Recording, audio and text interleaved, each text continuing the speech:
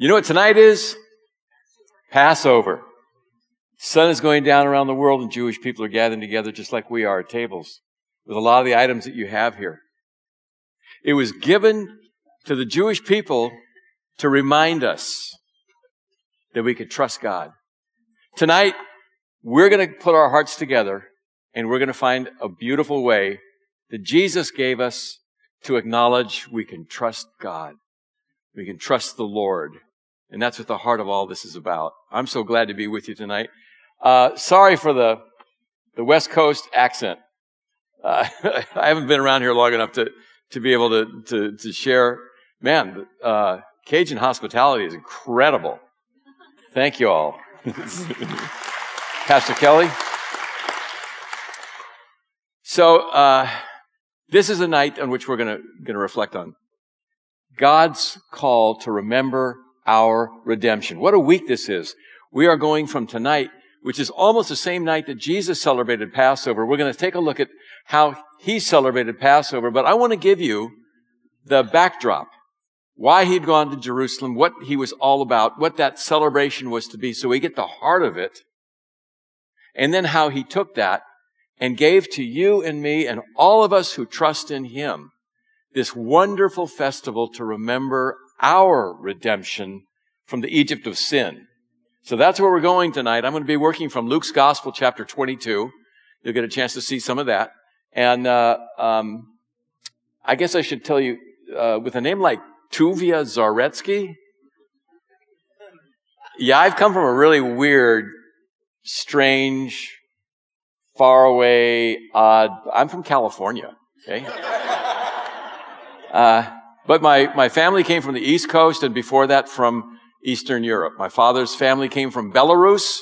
My great-grandfather was murdered in a pogrom against Jews. If you've ever seen the musical Fiddler on the Roof, that was the mild version of what happened to our people in Belarus. My great-grandfather was murdered. My grandfather was sent to North America to escape any further threats to our family. My mom's family, they came from Hungary. Those who didn't escape from Hungary ended up perishing in the Holocaust. Those who came, the rest of them came to the Holy Land. That's where my mom grew up. The Bronx, New York. Sorry. And my folks met in a USO club, and my dad sent for my mom after the war, and they settled out in California. I was raised in the institutions of American Judaism. Jesus was not part of our life. The gospel was not part of our experience. I was given a Hebrew name as a kid.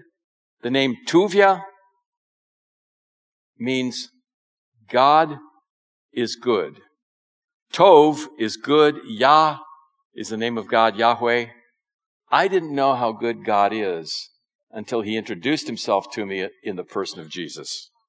And I don't have the time to tell that whole story tonight, but I hope you'll accept the fact I'm here as a brother in Christ.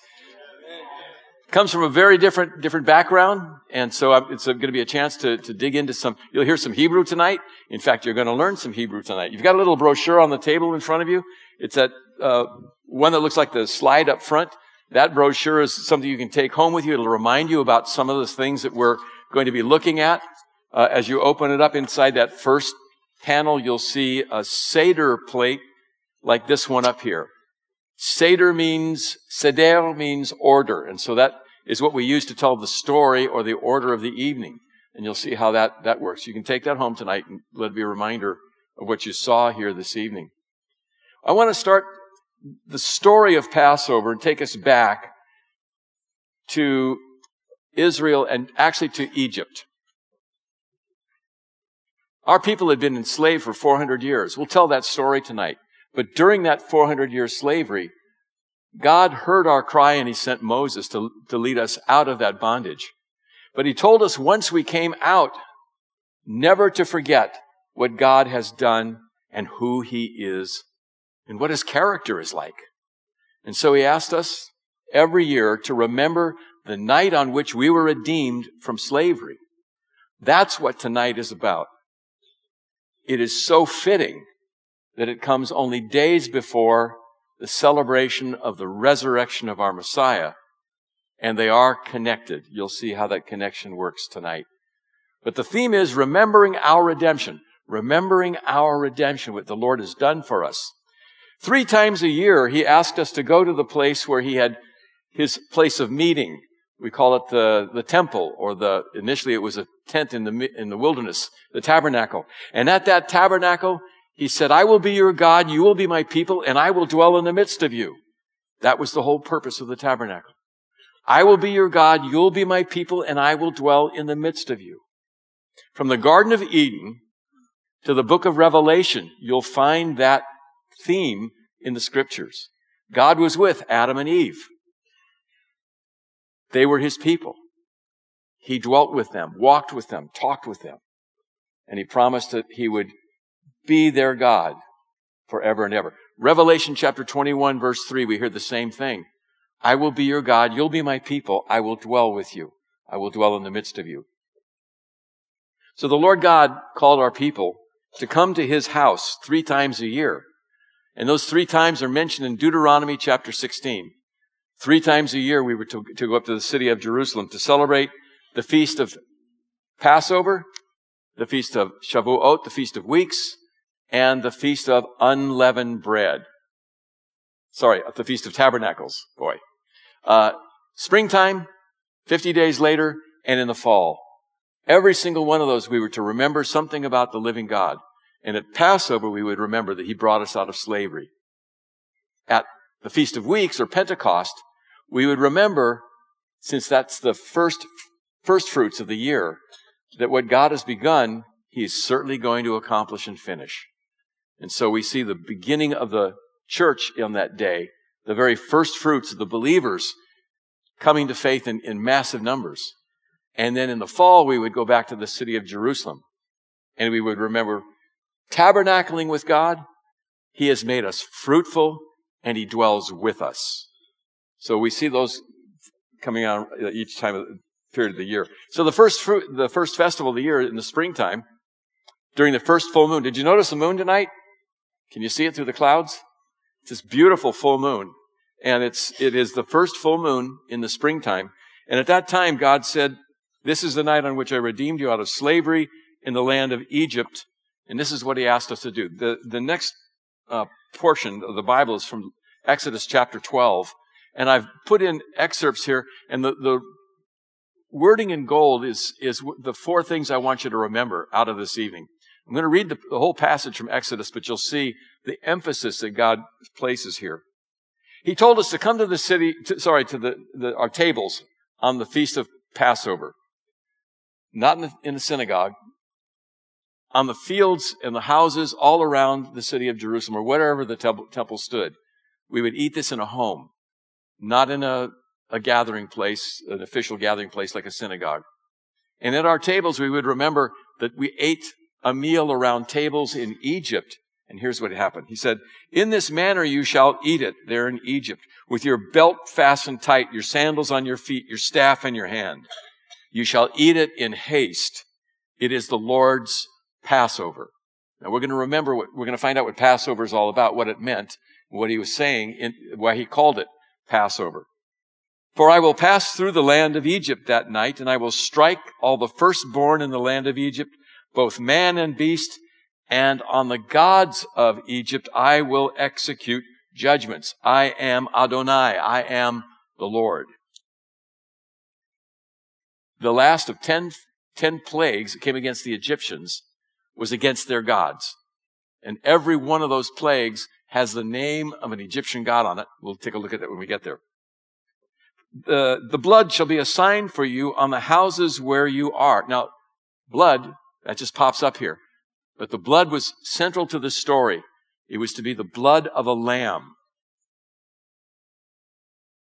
The blood shall be a sign for you on the houses where you are, and when I see the blood, I will pass over you, and no plague will befall you to destroy you when I strike the land of Egypt.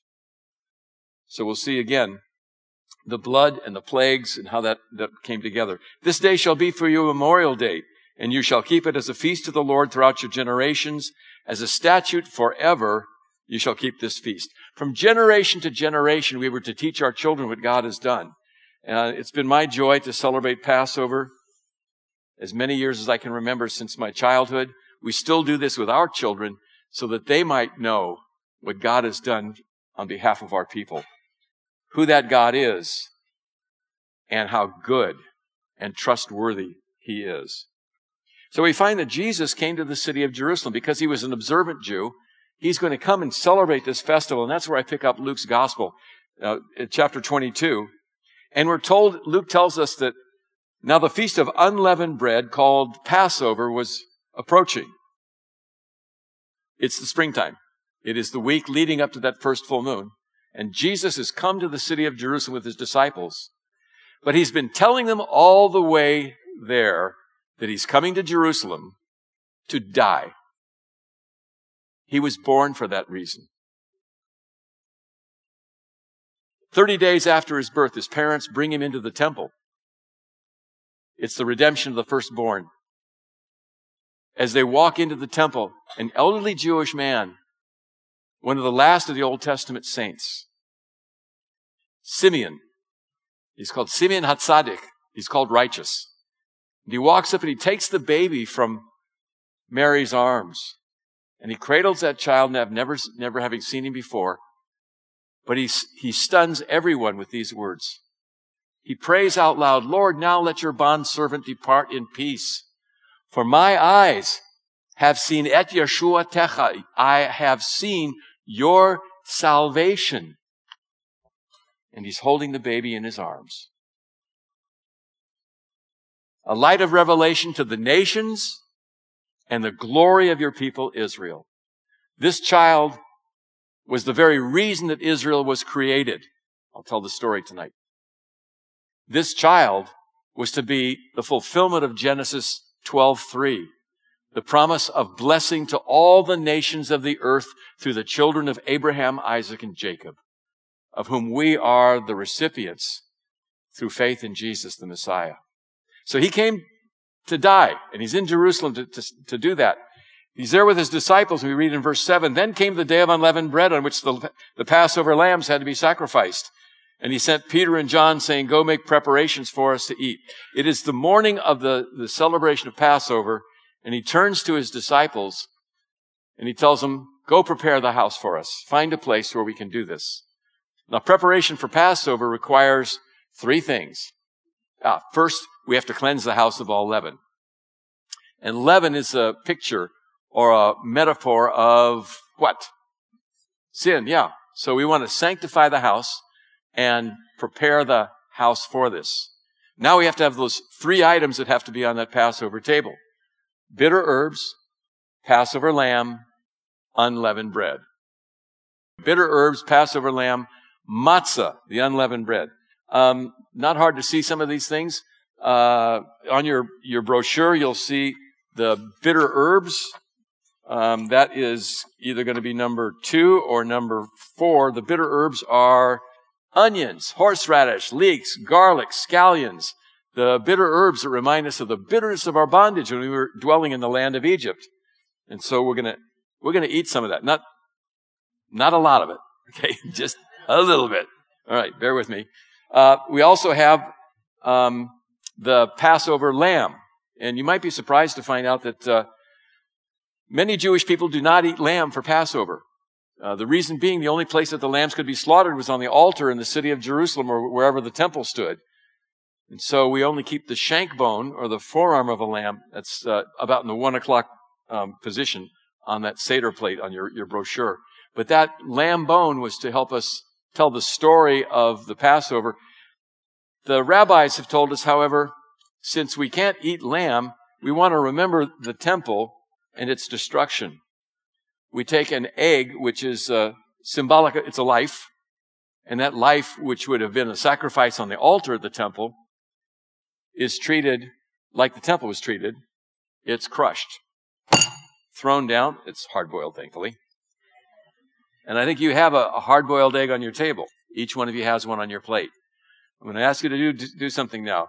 Take a little piece of that egg, and we dip it in salt water. You've got a salt water bowl in the center of your table. Try and dip that in there without getting your fingers in there. And you eat that. How's that water taste? Salty. It's salty like tears. We remember the destruction of our holy temple when we do this, and we sing a song, L'shana haba b'Yerushalayim. Maybe next year, the Messiah will have come. He will have reestablished the holy temple, and we will once more celebrate Passover in the presence of our Messiah. Jewish people this night around the world will be singing that song, L'shana haba b'Yerushalayim, with a longing to see that temple be rebuilt. The Temple Mount in Jerusalem today is topped by a platform that was leveled in 135 AD. Sitting atop it right now is the second holiest site in all of Islam. Rebuilding the temple would set off a catastrophe across the Middle East. If it's going to happen in our lifetime, it's going to be a miracle. But we have a God of miracles. We'll wait and see what happens. So let's see, we need the bitter herbs, the Passover lamb, and matzah, or unleavened bread. Now, I know that for a lot of us, we tend to picture things in the Bible according to Western European art, right? So we think of Leonardo da Vinci's Portrait of the Last Supper, right? All those beautiful Italian guys sitting on one side of the table. You ever notice the bread at Leonardo's table?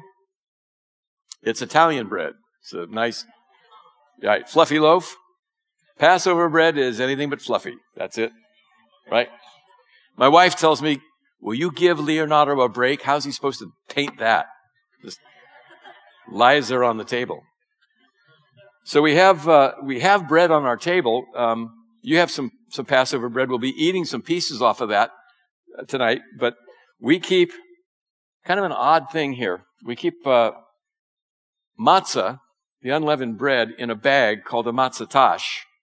And that bag is divided into 3 compartments. And in each compartment is a piece of unleavened bread. The picture is 3 in 1. Yeah. Where does that come from? I don't know. I'd ask my grandfather, why do we have the 3 in 1 thing? What does it mean? He would say, it means Abraham, Isaac, and Jacob. I'd ask my father, it means the Kohanim, the priests, the Levites, the helpers of the priests, and the rest of Israel. You know what that does? It explains the aphorism where there are 3 Jews in discourse, there are 4 opinions floating around. We take a piece of matzah out of this bag. It's always the second or the middle. Why? I don't know. Where this comes from? I don't know. I do know we take it, and by tradition, even tonight, we break it. Half is returned to the bag out of which it was drawn, and the other half is wrapped in a linen cloth, and it's taken out of the room and hidden or buried for a time, and we forget that. We'll come back to it. It has a name, afikomen. It means in Greek, he who comes later. Bread, unleavened, wrapped in linen, buried. It'll be brought back. Again, I don't know where it comes from. Pretty poignant. Okay? So let's see how the disciples did. We picked the narrative up at verse 13. We're told they left, found things just as Jesus had told them, so they prepared the Passover. And in verse 14, when the hour came, Jesus and his apostles reclined at the table. Now, Leonardo apparently didn't read that. They weren't sitting on a bench. They weren't sitting upright. They were the ancient Near East. And Israel, by the way, is in the Near East, East Asia, like Japan, Korea, India, places where people would recline at a table that was only 18 inches off the ground. Pillars are strewn about on the floor, and they're in very, very warm, close fellowship. That might explain if the table's down like this and Jesus and his disciples are leaning back. You ever wonder, how did John end up against the chest of Jesus? Today, when Jewish people celebrate Passover, we keep pillows on our chair because only free people could celebrate Passover. A servant must stand throughout the evening. But on this night, we have been set free, and we want to remember that. And I want to encourage you, if you'd like to try and celebrate Passover, you can do it any time during the next week. You could do it any time during the year. But particularly during this week, during the next 8 days, Jewish people will be celebrating this around the world. You can do it. It's a wonderful time to teach your family and remember this. If you get invited to a Passover Seder during this time by a Jewish family, bring a pillow. They'll ask you, hey, how'd you hear about the pillow? Oh, we learned about that in church. We do that stuff all the time. Yeah, there's a reason why we have the pillow on the chair. Right. Passover can last 3 to 5 hours. That's a matter of survival. Trust me. We have a couple things that guide us through the evening that help us kind of count where we are. We have a book called Haggadah, and that Haggadah is what we use to tell the story of Passover. Haggadah is, the Hebrew means, it says lehagid, to tell, and we tell the story. This book is beautiful. This is an older one. Hebrew reads right to left, so this is the front of the book. There are beautiful illustrations. There are diagrams for setting up our table. There are recipes. Most importantly, there are dialogues so that our children can participate and have a central part. Because remember, this is from generation to generation. We want to remember what God has done for us, who He is, and it stirs in our heart the cry, Lord, I trust you. I trust you. We came out of slavery. I can trust you. So this is, my grandfather, by the way, would want to read every single page of that book. That's the 5-hour version. My dad would read every half the book. That's the 3-hour version. By the way, if you want to do this, I've got on the Connect table out back there are some little Haggadahs that we wrote for Christians. It's called Messianic Family Haggadah, and it's really easy. It reads the other way. So, and it's got English in it. It's got explanations of how to pronounce the words. And there are words in there like charoset. It can't help you do that one right. We've been trying all day. So that's a good one. We have another way of guiding us through the evening, and that is by counting how many times we drink from our cup. We have one cup. All of us have just one cup, and you've got a cup on your table like mine with the fruit of the vine in it. But we raise that cup 4 times on the night, and each cup has a new name to it. The first time we raise it, it's called the cup of sanctification, by which we sanctify the evening unto the Lord and His service. We want to remember Him, so it's sanctified to Him. It's the Lord's Passover. The second cup of the night is called the cup of plagues. That's the only one that's not mentioned in the New Testament. It's recounts the 10 plagues that came against the gods of the Egyptians. We'll get there in a minute. In the middle of the evening, we have supper, and the third time we raise the cup, it's called the cup of redemption. And that cup is immediately after supper. And this cup is very important because it reminds us not only of our redemption from slavery in Egypt, but you and I will find out this is the cup that Jesus gave to us to remember our redemption from the Egypt of sin. The last cup of the night is called the cup of praises, and with this one, we remember, we sing the 6 praise psalms, Psalms 113 to 118. You know, the book of Psalms is the national national hymn book of Israel, and in the middle of that hymn book is a small, I guess it's a songbook, Psalms 113 to 118. And each psalm has the phrase in it, Hallelujah. We sang that tonight, very fittingly. Thank you, Nathan. That was really good.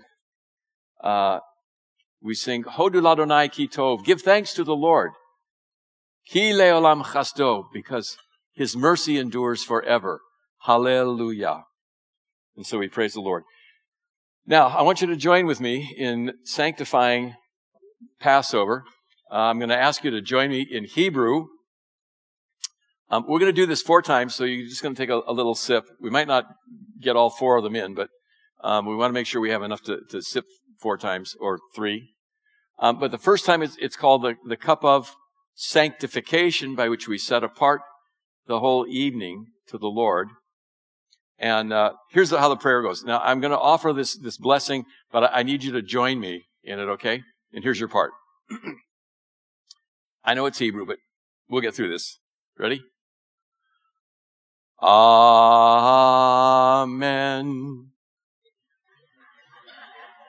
Of course. Let's practice once. Amen. Baruch atah Adonai, Eloheinu melech haolam, borei peri hagefen. Amen. Blessed are you, O Lord our God, King of the universe, who has given us the fruit of the vine. Now we drink. What's amazing is in Luke 22, verse 17, we find Jesus lifting the first cup of the night. We're told, and after taking the cup, the first one, he gave thanks, the blessing that we just said together. And then he said, take this and divide it among you, for I tell you, I will not drink again from the fruit of the vine until the kingdom of God comes. Those are words of sadness and words of joy. Sadness, because it was to be his last Passover during his earthly ministry. But there is that word of joy, because Jesus is coming again. Amen? Yeah. And it's going to be a huge celebration, a huge banquet. And I don't know whether it's the marriage supper of the Lamb, or it's a Passover celebration. Over lunch, Nathan told me it's going to have Boudin and Dr. Pepper. But we don't know. We don't know. I think it's more likely it's going to be like this. Okay. So, Passover's begun. Now, the most important thing to do is invite our children to tell the story of Passover. Generation to generation, we invite them to then participate with us. And we ask them to begin by asking 4 questions. You'll notice on the inside panel here, we have the 4 questions. I'm not going to go through all these, but I want you to hear how we would do this tonight. The youngest child at the table is asked to repeat this. And you can see the English on the board behind me, on the screen behind me. Here's how it goes. I learned this as a child. It was just kind of embedded in there. We ask, Ma nishtana halala hazeh mikol halelot. Why is this night different than all other nights? Shebechol halelot anochlin chametz matzah halayla hazeh afilu matzah. On all other nights we can eat bread with leaven or without leaven, but on this night we eat only the unleavened bread. Why? Because this is the bread we ate, the bread of affliction, which our forefathers ate as we came out of slavery in the land of Egypt. And so we've come to the table, and now we want to tell that story, and we're going to use the items on the Seder plate, and each of those items help us relate the account. We have to start all the way back in the Garden of Eden. Why do I go all the way back there? Because God created us in his image with virtue, with love, with worth, and with a free will. God knew that free will was going to be exercised in disobedience against him. And so in that very, very first portion of the Torah, of the book of Genesis, God tells us and Adam and Eve that he's going to send the seed of a woman who's going to crush the head of the evil one who had deceived Adam and Eve, who had lied to them, who had created darkness and chaos. And he promised that he would send a Redeemer who would crush that one. And that Redeemer would be sorely bruised. There are a lot of different words for that. But he would be grieved in the midst of doing that. His life was going to be threatened. God promised that was his salvation plan, that seed was going to come from a woman. But if there's going to be a woman, there has to be a woman and a family and a tribe and a nation. Could have been anybody. But he looks out and calls upon a Chaldean, from the land of the Babylonians. Avram. Abraham. Abraham hears God's call and he responds, Hineni, here am I will follow you. And he goes to a land that he's never been at. And God tells him he is going to be instrumental in the salvation of the earth. In you, he said to Abraham, all the nations of the earth will be blessed. And of that, he was speaking of that seed of the woman, the child who was to come, the very one that Simeon took in his arms and said, now, Lord, your bondservant departs in peace because my eyes have seen your Savior. So, Abraham has Isaac. Isaac has Jacob. Jacob has 12 sons. They have wives, children. 70 of them go down into Egypt. They're there for 400 years. It's a time of incubation. The nation grows until there's more than 2 million Jews. And the new king in Egypt sees all these Jews in his backyard and says something like, Oi. Now, the Bible doesn't say that, but it says that he was frightened because he feared that we would rise up and try and take his throne. And so he enslaved us. And it made us cry to God that we might be set free from our slavery. Here's where we see ourselves in the DNA of our ancestors. We say, we were there in Egypt, and God brought us out of slavery. So we all take a piece of parsley. Yeah, now you get to take some parsley. Just a little sprig. And the parsley is like the earth turning green in the springtime. Right? New life. But we take that parsley and we remember that life was immersed in tears because we cried out to God. And we dip that in the salt water. You can eat that if you want. That's part of the experience of tasting this tears. Yum. Okay. The rabbis say, it's not enough that you taste the saltiness of the tears. You have to have some of your own. And so we get a sop about like that. You've got some pieces of matzah. You're going to need at least 3 of them tonight, so don't eat the whole thing. But we're going to dip in can you smell the fresh ground horseradish on your plate? Yeah. We're going to get my grandfather would say, get a good scoop, like about a half a teaspoon. Yeah. No, I'm not going to do this. But we can all take a little dab, and we're going to remember the bitterness of our slavery in the land of Egypt as we taste that. And if you do it right, you go ahead and do that. Take a little bite. You know what happens? You get a whole lot of that. Your face turns red, you start to sweat, your eyes water, your nose runs. We call it Jewish Sudafed. Everything opens up.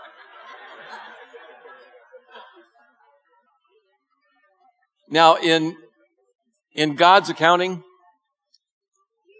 all is to be kept in balance. We have next to that a mixture made of apples, walnuts, raisins, almonds, brown sugar, wine, cinnamon.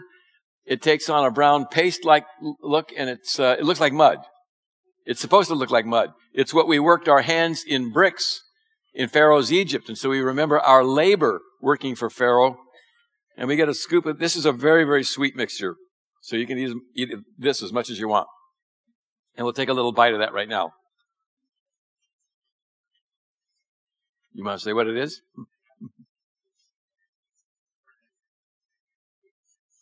It's called charoset. Don't try and say that while you're eating it. Here's the important part about this. In our accounting, God wants us to remember never to allow the bitterness of life and the struggle and the sorrow of life to so overwhelm us that we forget the sweetness of God's care and goodness and redemption is drawing near. Never be so caught up in the giddiness of a moment that we forget that life is hard and death is part of it. And loss is part of that. Until Jesus comes, these are parts of our existence. But throughout it, he asks us to say, I trust you, Lord. He says, Bitchu et Adonai b'kol levavcha. Trust in the Lord with all your heart.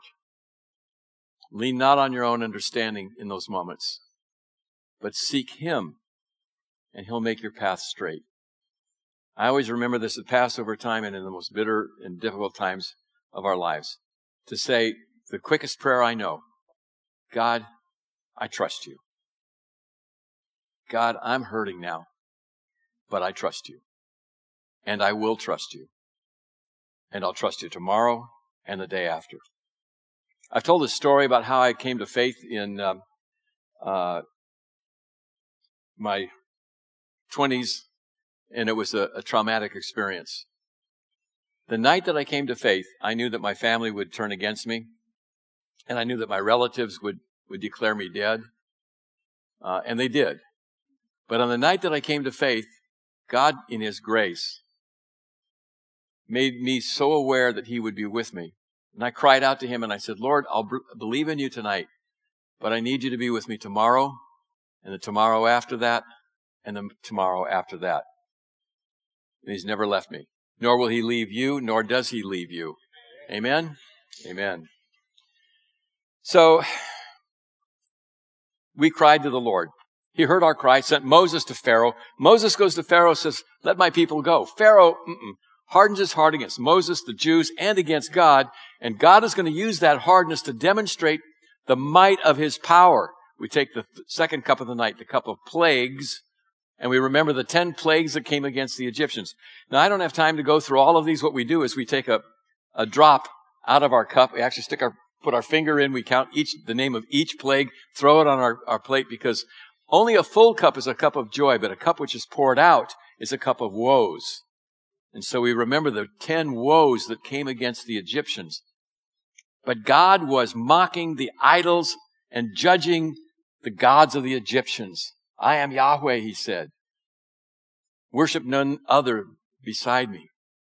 So, okay, real quick. I can't go through all 10. But the first one is against the God of the Nile River. The Nile River, this area we ought to remember because we've got so much water around us and so many rivers, right? The god of the river, particularly the Nile River, was Nilos.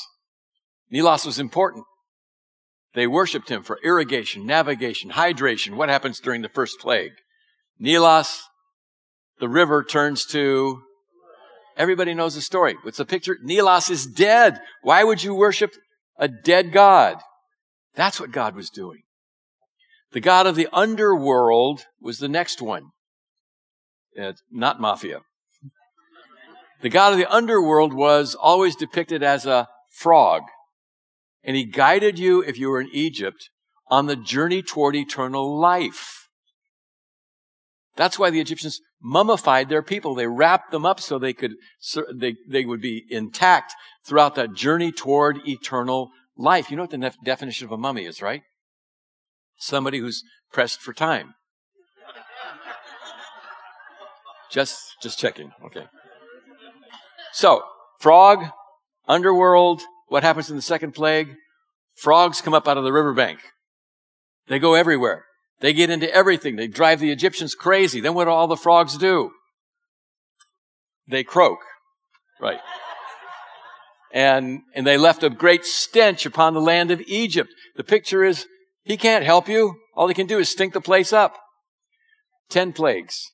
Second to the last was against the god of the sun god, Ra. Highest of all the Egyptian gods.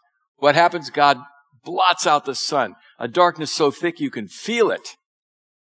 And He says, stop worshiping the creation and know your Creator. We need that word again today. Yeah? Then we come to the 10th plague. By this point, the Egyptians are beginning to, they're in transience, they're standing against the God of Abraham, Isaac, and Jacob is beginning to fold. And the Lord God declares a judgment against the firstborn in every family. The firstborn man and beast have been consecrated to worship and serve Pharaoh. There was only one way to escape this plague. We were told to take a lamb, a perfect lamb, 1-year-old male without a blemish, tether it by our house for 3 days. On the morning of the first full moon in the springtime, the throat of the animal was to be cut, the blood drained into a basin, and the carcass carried out and roasted, barbecued all day long. In the evening, it's supposed to be brought back and placed upon our table. The bitter herbs, the unleavened bread are baked. Our staff is in our hand. Our tunic is around us. Our belt tight, sandals on our feet, ready to go in the morning. But God said on that night, before you go into your home to have this feast, you must do one thing more. I want to read from Exodus chapter 12 now. For the instructions are very specific in Exodus 12, verses 21 and 22. God said, "Go at once and select the animals for your families and slaughter the Passover lamb. Take a bunch of hyssop, a leafy or a feathery bush, dip it into the blood in the basin, the blood of the lamb, and put some of the blood on the top and both side posts of the door frame." And then he says, no one shall go out of the door of his house until morning. And so the father goes to the door. Before he seals it, he opens his arms, and he was told by God, call all who would come and dwell with them to find salvation from judgment in the house of the Lord. And so that night, Egyptians, as well as Jews who didn't and couldn't afford a lamb, could join together in one house. Whoever responded, all were called. Whoever responded was welcome into God's house of salvation. And then we took a lamb, we took the hyssop and the blood of the lamb and applied it, dipping it on watch carefully, the top and the two sides of the door. And from that moment on, the door was sealed. No one could go out. No one dared to go out. And no one could come in. And God said when he came upon the land of Egypt and he saw the blood of the lamb on the houses where we live, he would pass over us so that no judgment, death, or destruction fell upon those who trust in the blood of the lamb.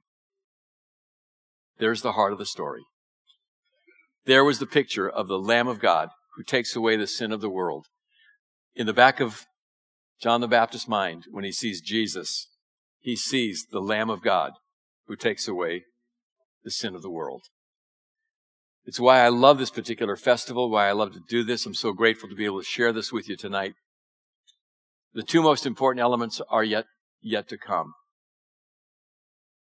All of this fulfilled a picture of Jesus that was written 750 years before his ministry. The prophet Isaiah wrote in a passage that I never read before I came to faith in Jesus, because in the synagogue we don't read Isaiah 53. But in Isaiah 53 it says very specifically, "Surely he has borne our griefs and carried our sorrows, and yet we esteemed him stricken, smitten by God, and afflicted. But he was pierced through for our transgressions, he was crushed for our iniquities, and upon him was the chastisement that brought us shalom, peace. And with his wounds, we're healed. All we like sheep have gone astray. We've turned every one to his own way. And the Lord has laid upon him the iniquity of us all." We have a wonderful gospel message. We have an amazing message to share with the world. And out of Passover, we have a chance to be inspired and regenerated and encouraged to go and do this. Tonight, I want you to, we'll come back to the rest of Passover for a moment. I work with a ministry that started 50 years ago this year. And we can hardly believe what God has done. I have never seen as many Jewish people coming to faith in Jesus as I am right now. And I want to say thank you to this congregation. You've been supporting our work in the former Soviet Union, and particularly through the life of Maxim Amasov.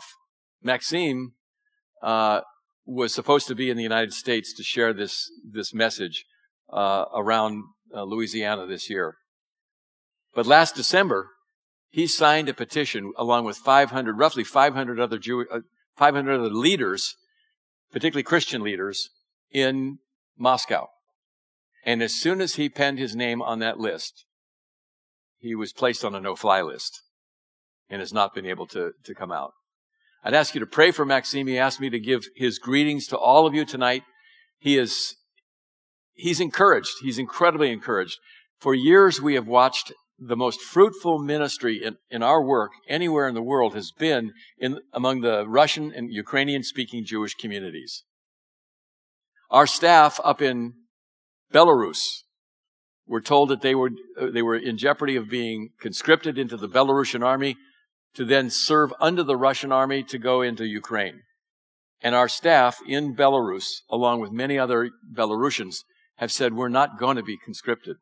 We'll go to jail before we would go and fight against our brothers and sisters down in Ukraine. So I ask your prayers for all of them, for our brothers and sisters who are working still in Odessa and in Kyiv. They're doing ministry. They're seeing Jewish and Gentile people coming to faith in Jesus during just the worst possible time in this season. And we ask your prayers for them.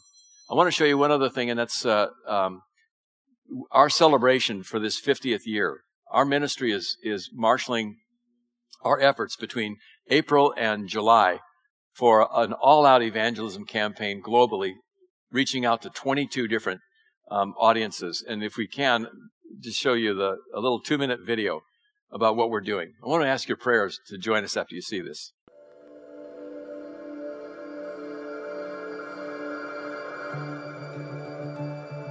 Jews for Jesus started as a slogan, but by 1973, it had officially become a thriving evangelistic ministry. Jewish people with a passion to share the good news that our Messiah has come. Over the last 50 years, Jews for Jesus has proclaimed the gospel in some of the biggest Jewish communities around the world, from South Africa to Budapest, from New York to Jerusalem. We stand as living proof that it is possible to be Jewish and believe in Jesus. And by God's grace, tens of thousands of Jewish people across the globe have now met their Messiah too. In the Hebrew Scriptures, God instructed the people of Israel to declare every 50th year as a jubilee, an appointed time for liberty to be proclaimed, debts forgiven, property returned, and slaves set free. That's why this year, during May, June, and July, Jews for Jesus will be sharing the message of liberty and Messiah to 20 different Jewish communities all at the same time. This will be the most comprehensive global outreach we've ever conducted, with hundreds of missionaries and volunteers sharing the good news across the world, and we can't do it without you. Most Jewish people still have never heard the message that Jesus is their Messiah, the very one who came to set the captives free, to fulfill the true meaning of Jubilee. Will you join with us to declare liberty to those in bondage, to bring good news to the poor, to bind up the brokenhearted? Together, we can reach the Jewish people with the good news of the year of Jubilee. If you'd like to follow along with us and hear what God is doing, there's a coupon on the end of this that you can tear off and leave with me tonight, and we'll make sure that you're in the news about what's happening with those 20 audiences around the world. It's a time we've really put energy into, and we'd love to have your prayers standing alongside of us. That QR code, and it'll also be on the Connect table out back. That'll give you a chance to sign up and get to hear what's happening among us. I hope you'll pray for us. I hope you'll pray with us. I don't make prophetic utterances about what's happening with the Jewish community. All I can tell you is this is a tough age. Many of us are saying we haven't seen anything like the days that we're living in. But at the same time, I've never seen as much of an openness among Jewish people, and the numbers are increasing rapidly. I mentioned to some Pastor Brandon this evening, we used to have our flagship office used to be in New York City. We had about 12 or 15 missionaries there. The next largest was in Los Angeles, where I work now with, there are more than 500,000 Jews in the broader area. In 2001, I filed papers with the government of Israel to register Jews for Jesus as a nonprofit mission agency to make the messiahship of Jesus known from the Old and the New Testament. And it was accepted. We now have our largest branch in the world located in Tel Aviv and Jerusalem. 50 Israelis.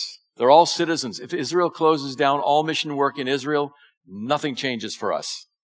Every one of those people serve in the military. They go to schools in Israel. They marry and settle, and now they're coming to work with us. And it's just an incredible, incredible picture. All of that in just barely 20 years. So I ask your prayers for what's happening. Again, I can't predict what that means. All I can tell you is we live in exciting and very remarkable days. Now tonight, we're going to share from the Lord's table. And what I want to do now is take us back into Passover and pick the narration up at what happens as Jewish people celebrate this, but I want us to have an opportunity to celebrate our redemption from the Egypt of sin. On the night that he was betrayed, Jesus came to the Passover table, and he did something that we do immediately after supper. There is, in modern times, we have an empty place for the prophet Elijah, with the hope that Elijah will come on this night and herald the arrival of Messiah. Every year, we send the youngest child to the door to see if Elijah's there. But you and I know that Elijah, in the spirit and power of Elijah, came, John the Baptist, and he heralded the arrival of Messiah Jesus. We know that Jesus is coming again. But until then, he asked us to do something very simple. The same kind of thing that God, Yahweh, the Father, asked us to do, the Jewish people, in remembering our redemption from Egypt. He asks you and me, as his followers, to remember our redemption from the Egypt of sin. We're going to take these elements, but I want to stop for a moment and it might be that you're here tonight. You've come as a guest. You've come maybe not as a fully committed Christian understanding what this is all about. The only requirement for coming to the Lord's table is that you come with faith. And the faith is very simple. It starts with an acknowledgement. God, I'm broken. I can't be what I want to be. I can't do it because of my iniquity and my brokenness. You know what? As I was calling out to the God of Abraham, Isaac, and Jacob, I pleaded that he might show up in my life. And in the course of that, he brought me to a point where I was literally standing in the middle of a baseball field calling out to heaven. And I said to God, okay, I'm broken, but what did you ever do to fix me? And that's when he introduced himself to me in the person of Jesus, the Messiah. If you're here tonight and you're willing to say, God, I know I'm broken. I can't fix what's wrong with me. But I know that in Christ, in Jesus, the Messiah, I have your forgiveness. You'll be his. That's what he asks you to do. I want to take a moment and offer a prayer that you can pray with me. If that's you tonight, would you join me? If your desire is to just simply come to Jesus and let him know that you want to be his, would you pray these words with me? Join with me in prayer. Heavenly Father, I know that I'm broken. I don't have the answers to my iniquity and my sin. But I now understand that you took my burden on yourself in Jesus.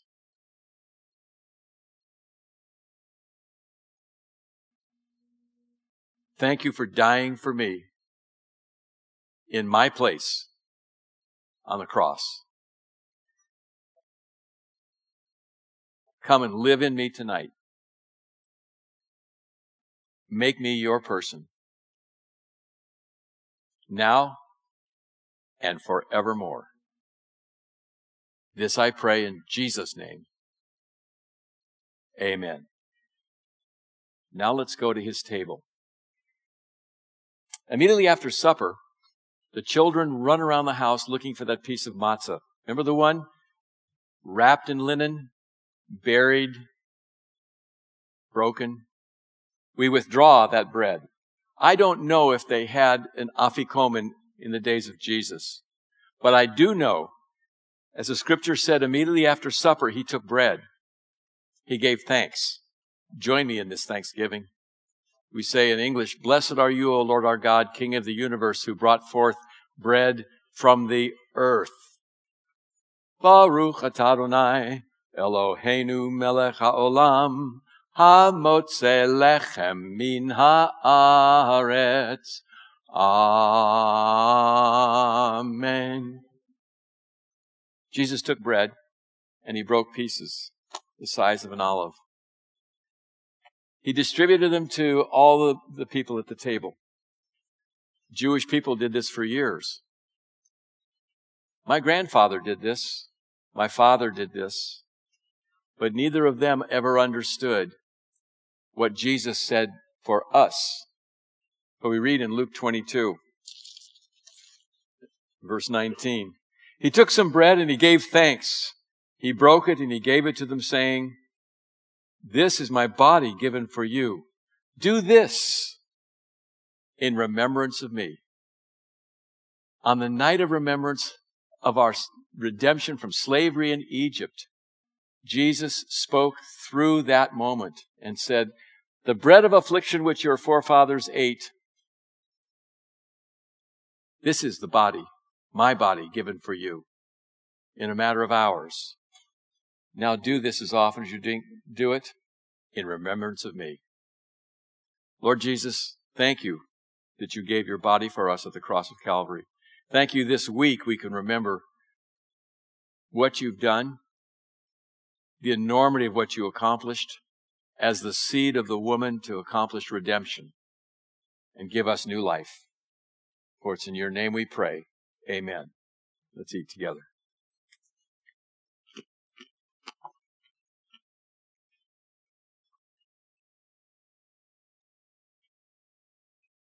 The very next thing that happens at Passover is we raise the third cup of the night. That cup, as you remember, comes immediately after supper. Did you realize that Luke was signaling what cup it was? When he says in verse 20, "In the same way, after the supper, he, Jesus, took the cup. And then he said to the disciples, 'This cup is the new covenant in my blood, which is poured out for you. Do this as often as you drink it in remembrance of me.'" The new covenant is something I never knew about growing up. We don't read it in the synagogue. It wasn't until after I came to know Jesus, when I wondered where the phrase new covenant came from, that somebody pointed me to the writings of the prophet Jeremiah, who wrote 700 years before Jesus, that God would renew the covenant promises of Abraham, his eternal covenant, and he would open it up to all the nations. This was the blessing that he had promised to all the nations.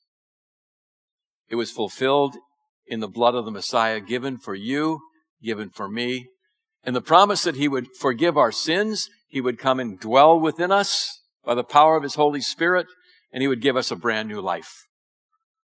And so we raise this cup tonight, and we give thanks to God for the blood of Jesus, our Passover lamb, who has brought us out of the Egypt of sin unto eternal life.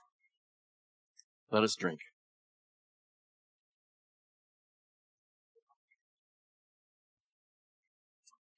The last cup of the night is a fitting praise. The cup of praises in which we say, "Hodu l'Adonai ki tov, ki le'olam chasdo." Give thanks to the Lord, for he is good. For his mercy endures forever and ever and ever, until he comes again or takes us to him. Amen? Amen. Heavenly Father, we thank you this night for your grace, your blessing, and the promise that you have redeemed us unto new life by the blood and the body given for us. Thank you for our Passover lamb. Thank you for bringing us out of the Egypt of sin unto new life. Thank you for redeeming us. Lord, we can trust you, and we do trust you this night in the power and the grace and the love of Jesus, our Messiah. Amen.